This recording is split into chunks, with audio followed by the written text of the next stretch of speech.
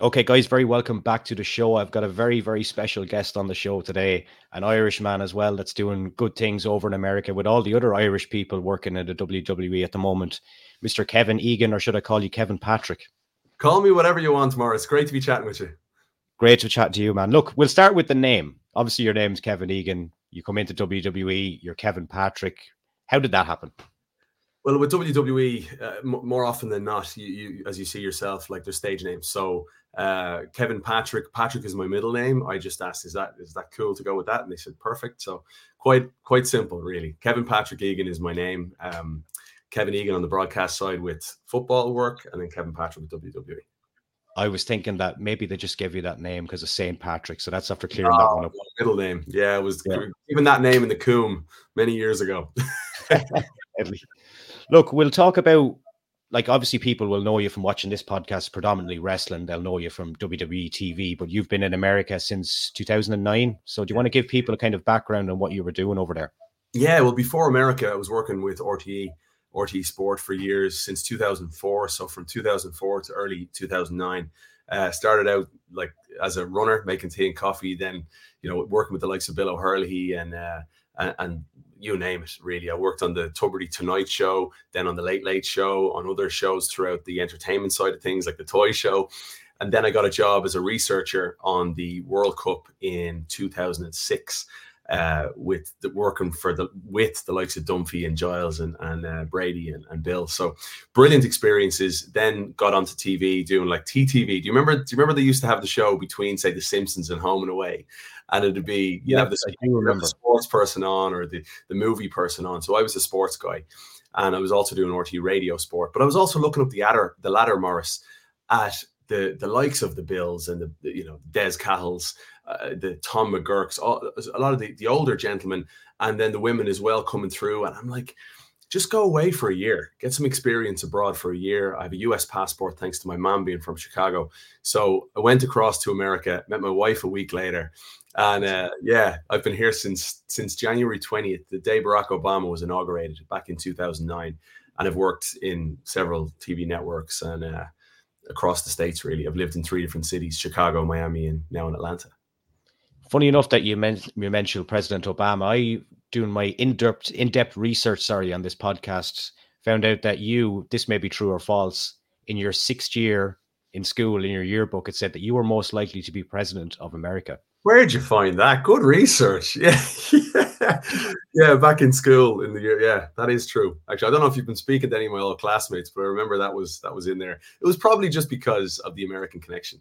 In school, I'd say things like, what would they'd be slagging me, saying, "Oh, does your little sister wear a diaper?" Like they'd be putting on the American accent, just because my mom had the American accent, and it was just a novelty for everybody. Yeah, I'll leave you thinking about who told me that one. Good stuff. So, like, your dad won 2 All-Irelands for Dublin as well in the 70s. I was reading that you done a little bit of sport, but encountered an injury in your career. Is that right? Yeah, no, I was never going to play for the Dubs. I played at I thought a really good level of, we were minor 1 for Raheny, and we had a good team. And I tore my ACL playing under 21 football out in Erin's Isle. Never forget it. And it was just the most excruciating pain. And I was playing the best ball in my life then, but I was never on the path to represent the Dubs at a time when, I was a corner forward, full forward, wing forward. Bernard Brogan, Alan Brogan, look at the players that have come through since then. So I was never good enough, but it was my love. That was my biggest love growing up, was the Dubs. Going to games with my dad, hearing stories of Heffo's Army from my dad, and working on the Sunday game then was a dream. Michael Lester was my idol. So all of those things, very much true. I love my club, Raheny GA, back at home, and I look forward to going back at Christmas and having a pint up in the local clubhouse. Deadly. How did the WWE role come about then? How did you get that opportunity? I was shaving one day, Morris, getting ready to go on CNN International to talk Champions League, and I got a phone call off a New York number. And usually in America, you get a lot of spam political phone calls, so they'd be Boise, Idaho, or Omaha, Nebraska, things like that. Like, you wouldn't really see New York. So I answered, and it was a gentleman, and he was saying, "Look, we're headhunting for different broadcasters to come down," and it was a Thunderdome era at the time, an audition, and we're not quite sure what the exact role is, but would you be interested in coming down? I said, absolutely, I'd love to. So I drove to Tampa, did like some walk and talk interviews, some commentary with Corey Graves. You know, I was with Michael Cole for the day. I sat on a SmackDown up in Gorilla, you know, sitting next to Triple H. And they put me through the ringer, like interviews with different superstars. It was Liv Morgan at the time.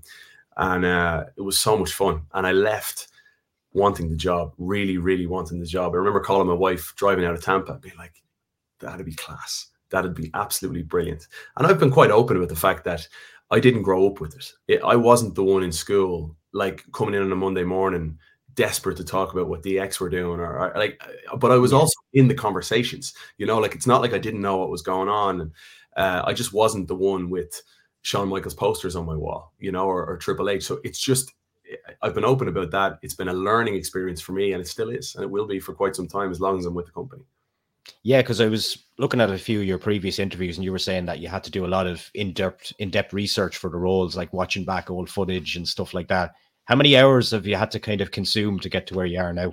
Well, a big part of it, to be honest, is the current product. Like that's the most important thing, is the storylines, what we're doing, talking with the superstars, and making sure that I'm totally and utterly engrossed with what we're doing now.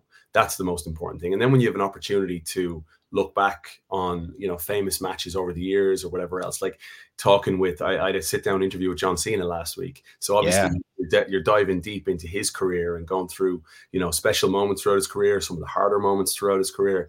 And that's when you dive deeper. But it's a challenge because I also work elsewhere. I've got young kids at home that are 4 and 2, and life is manic right now. Yeah. But what's the main difference then? Say you're commentating on a football game, like, and I know the way pro wrestling works, like you're commentating on a match, but you've kind of got people in your ear as well. Is that difficult to deal with? No, it's not, because I've been in the broadcast world now for close to 20 years. So having people in your ear is just something you get used to. It's difficult at start. I mean, if you have never had that happen to you before, and you are in the middle of talking and someone comes in and they have to give you very specific instruction, that can be a challenge for people that have never done it. But over time, you from doing different roles, especially in TV, like when you're in the graphics chair, when you're in the technical director chair, you garner a greater appreciation and understanding of how the whole process works. So you get to a place where you're okay. You know, the ear stuff is fine. What was the other part of it? The differences in the roles. So for football, it's a different tone a lot of the time. So you've got to channel your inner football broadcaster and then the WWE broadcaster. And they are very different, but I think the common denominator and the key trait for both is storytelling. So whether you're going into a match between Man United and Liverpool, or whether it's LAFC against Cincinnati, there are stories to tell. Like, you're a storyteller, first and foremost, the stories of the season and the narratives coming in, but then also the story of the match. And it's very similar to WWE. When you think about it, the story of the year, say for Roman Reigns, but then the story of the match and how the match is playing out with LA Knight. So it's cool to think about. I actually love having these conversations, because I think ultimately being a football broadcaster can help me be a better WWE broadcaster, and absolutely vice versa. Yeah. We speaking of the big man there, Roman Reigns, who do you see maybe dethroning him eventually? Oh man, who knows? He's pushing Bruno Sammartino and Hulk Hogan and their records. He's getting there at this point. Yeah. I don't know. That's the truth. I have no idea. All the talk in the world, you know, from reading online and everything else, is that Cody Rhodes and Roman Reigns will clash again at some point soon. You would think. Is Cody the man to do it again? I don't know. It's a fascinating one, because for me, like with the bloodline, it's like you need reinforcement. Like Cody understands that now. And maybe that's why he's become buddy with Jay. Like, who knows? You know, maybe Jay Uso's intel into how the bloodline work and Roman thinks is valuable for Cody if that goes there down the line. But Roman has just been special. It's been the entire story at a time, Morris, when we're in a swipe right culture, right? We're in a what's next, whether it's Instagram Reels or refreshing on Twitter, X now. We're in that instant gratification period of society, and yet this has been, I'll ask you your opinion on this, maybe one of the greatest stories ever told in WWE history, the story of the bloodline that's gone on for over 3 years. Yeah, 100% agree with you. It's the best thing that the company have put out in a long time in terms of long-term storytelling. I'm not saying they put out bad things, but in terms of long-term, that's kept and still keeping people's interest there. Yeah, totally agree. So who's going to take down Roman? Who knows, man? We could be in 5 years' time. We could be talking about Roman Reigns still being the head of the table. Yeah. There's still always the rumor when Mania is running around that The Rock might show up. So who knows? That could work. We saw him recently in Denver, didn't we? Yeah. What is your proudest moment in working for the WWE so far? Probably being trusted with the role.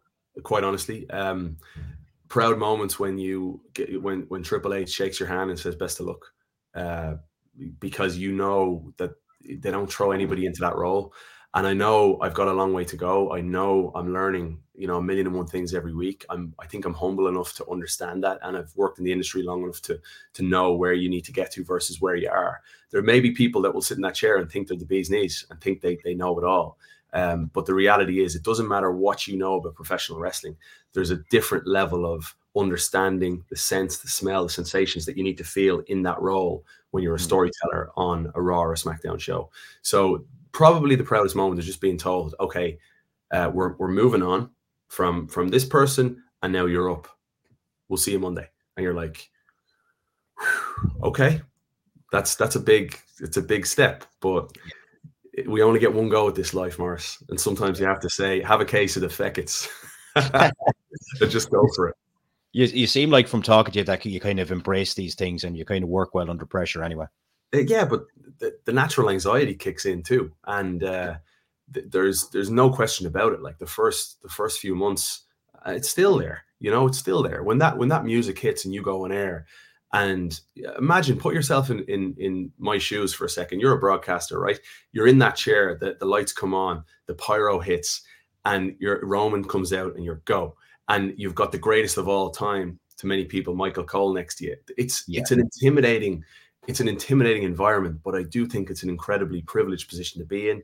I'm very, very grateful and extremely lucky that they've said to me, okay, we're giving you a go. And now I just want to do right by the WWE universe, which takes time. Like, I think Michael Cole tells me all the time, he's like, people are only starting to turn and give me praise now in the last few years.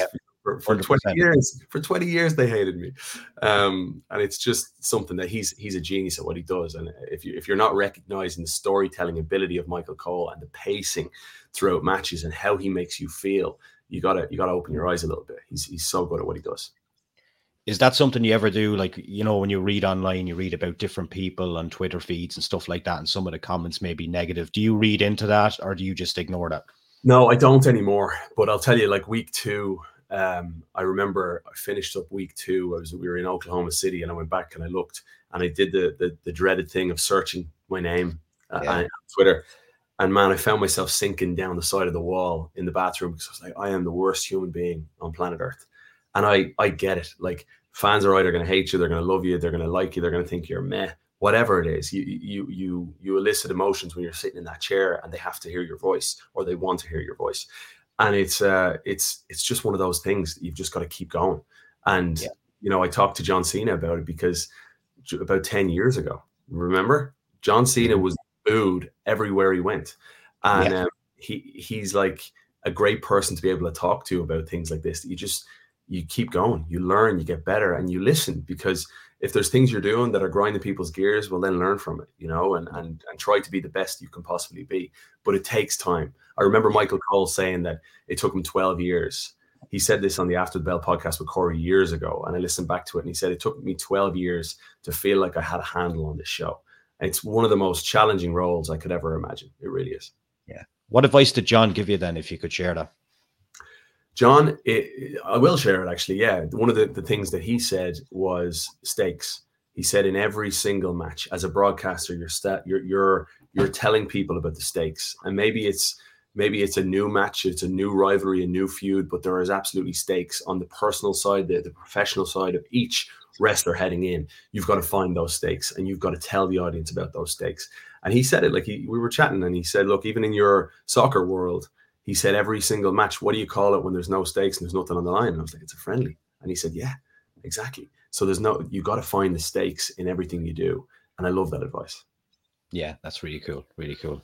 Did you get to work much with Vince McMahon? Because everyone always says this guy, the hardest working guy in the world. Did you ever get to any advice off him or anything when you were coming into the role? No, not really. No, I No. didn't. I mean, Mr. McMahon, Vince was always, always present and there, and I never really, I never had a foot. Like I'd chat with him every now and then, just constructive advice, move on. Always incredibly professional, and obviously a genius at what he does, given what he's created. Yeah, and of course Triple H kind of bringing the company forward now into a new era. What do you make of the way the product is going under him? Yeah, brilliant, absolutely superb, and he's so passionate about what he does, and that passion percolates throughout the room. Every time he's in the room, like you can just tell how excited he is to be there, how passionate he is about what he's doing, and how he inspires everybody around him. So he's been wonderful, genuinely wonderful, and like when you're around him, you want to be a sponge and just learn from him. Yeah, obviously things have changed over the last couple of months. Then with the Endeavor takeover, did that change much for you guys, or was it just kind of steer the ship as normal? Nothing. Yeah. Honestly, no, I read about it all, but it's changed absolutely nothing on our end in terms of being broadcasters, storytelling, our day to day at Raw or SmackDown. Absolutely nothing. Would you like to see Conor McGregor make the jump over to WWE? I think he'd be interesting. What do you think? Like, I don't think know. He's born for it. You think he's born for it? Why? I think so, because he's an entertainer, but I think he could be a little bit too much to handle, Yeah, I'd love to see it, because at the end of the day, it's entertainment, right? And everybody would it'd be box office. Like you see the emotion that Logan Paul elicits now around the world, and Conor McGregor would absolutely have that and more. So I think it's something that'd be really fascinating and compelling to see happen. Yeah.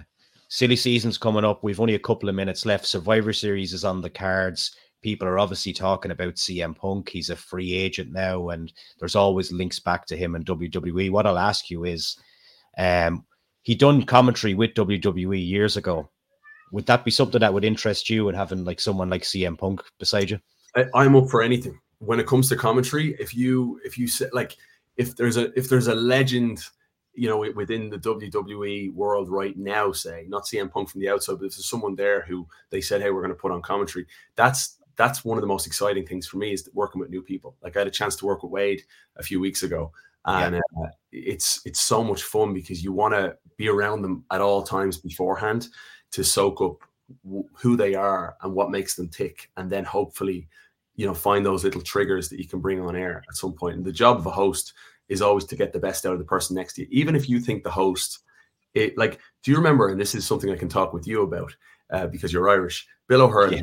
Bill used to ask what to many people in the local pub would be like, it's a stupid question, to the point where Dunphy would nearly say, that's a stupid question, Bill. But Bill knew exactly what he was doing. Bill knew exactly what he was doing. And by asking that question, he knew that Dunphy would say something like that, and it would poke the bear. And that's something as a host, I'm always thinking of, is like, maybe it's a certain moment that you just ask a question that that Corey Graves is going to jump down your throat, but that's good TV. Like, if it makes me look like a fool, I don't care. I genuinely don't care. It's one of those things that you're like, what's going to elicit some sort of a response from home? Let's just do it. Yeah. Now, you would say Michael Cole has probably been maybe the most helpful person, would you say, in your role, because of his vast experience in the job? Yeah. Now, Michael Cole has wrestled numerous matches and even won at WrestleMania. Could we ever see undefeated, Mark? Could we ever see you in the ring? And if they asked you to do it, would you do it? I'll do whatever's needed. Yeah, of course. I'll do whatever's needed. I don't see that happening. I really don't. Maybe, who knows? You never say never in any walk of life at all. But down the line, if they said to me, we need you to do whatever it is, I'm up for it. I'm just along for the ride in the best possible way. I'm having fun, and I'm just honored to be in that chair, quite honestly. Yeah. And finally, as we wrap up, there's so many Irish people in the company now, between the two girls headlining Halloween Havoc. You have Jordan there, and Finn and Seamus. And I can tell you from being to shows over here that the cycle hasn't ended yet. There's a lot of people here that I think could be working alongside you really soon. And that's pretty cool to be in Ireland at the moment. And they're brilliant people. That's the best part about it all, quite honestly, Morris, is like you can get people from your country, cool, but what are they like? You know, as people, as human beings, what are they like? And I'll tell you, Shamo, Finn, Becky, Lyra, like they're deadly. They're just absolutely JD. You know, they're top people, and it warms my heart when you go in there. And I definitely have a special bond with all of them. You know, 100%. Like Corey will slag me about it when Becky comes out, but I'm like, no, Becky grew up 5 minutes from where I grew up at home. Becky and I would have passed each other on the bus. You know, I'm on the 31B heading out to Finton's in Sutton, and she's going from Bayside to Mount Temple, and that's cool. When you're able to put those. We were in a Crown Jewels show in Saudi a couple of years ago, and we kind of joined the dots there, talking about it. I'm like, of course you're going to have a connection with Seamus, who played full forward for Finbars. You know, you're chatting about those days, or was a bouncer at Lily's. You know, like you're having a connection. I connect with Finn when we're talking about the Premier League, and he's a big Spurs fan. So I think it's cool when that happens, and I do honestly believe that we're a special country. That when we go away as Irish people, you always find that common bond. And for me, I'll say this: every one of them has been absolutely brilliant to me, and I'm forever in their debt for just how much they welcome me in. Yeah. Look, man, it was an absolute pleasure to catch up with you. Jeez, I nearly fell off my chair. It was an absolute pleasure to catch up with you today, man. And look, really appreciate your time. And hopefully maybe in about a year's time, we can do this and see what you're up to. Lovely chatting with you, Morris. Continued success, and hi to everybody listening in here as well. So cheers for having me. Greatly appreciate it, man.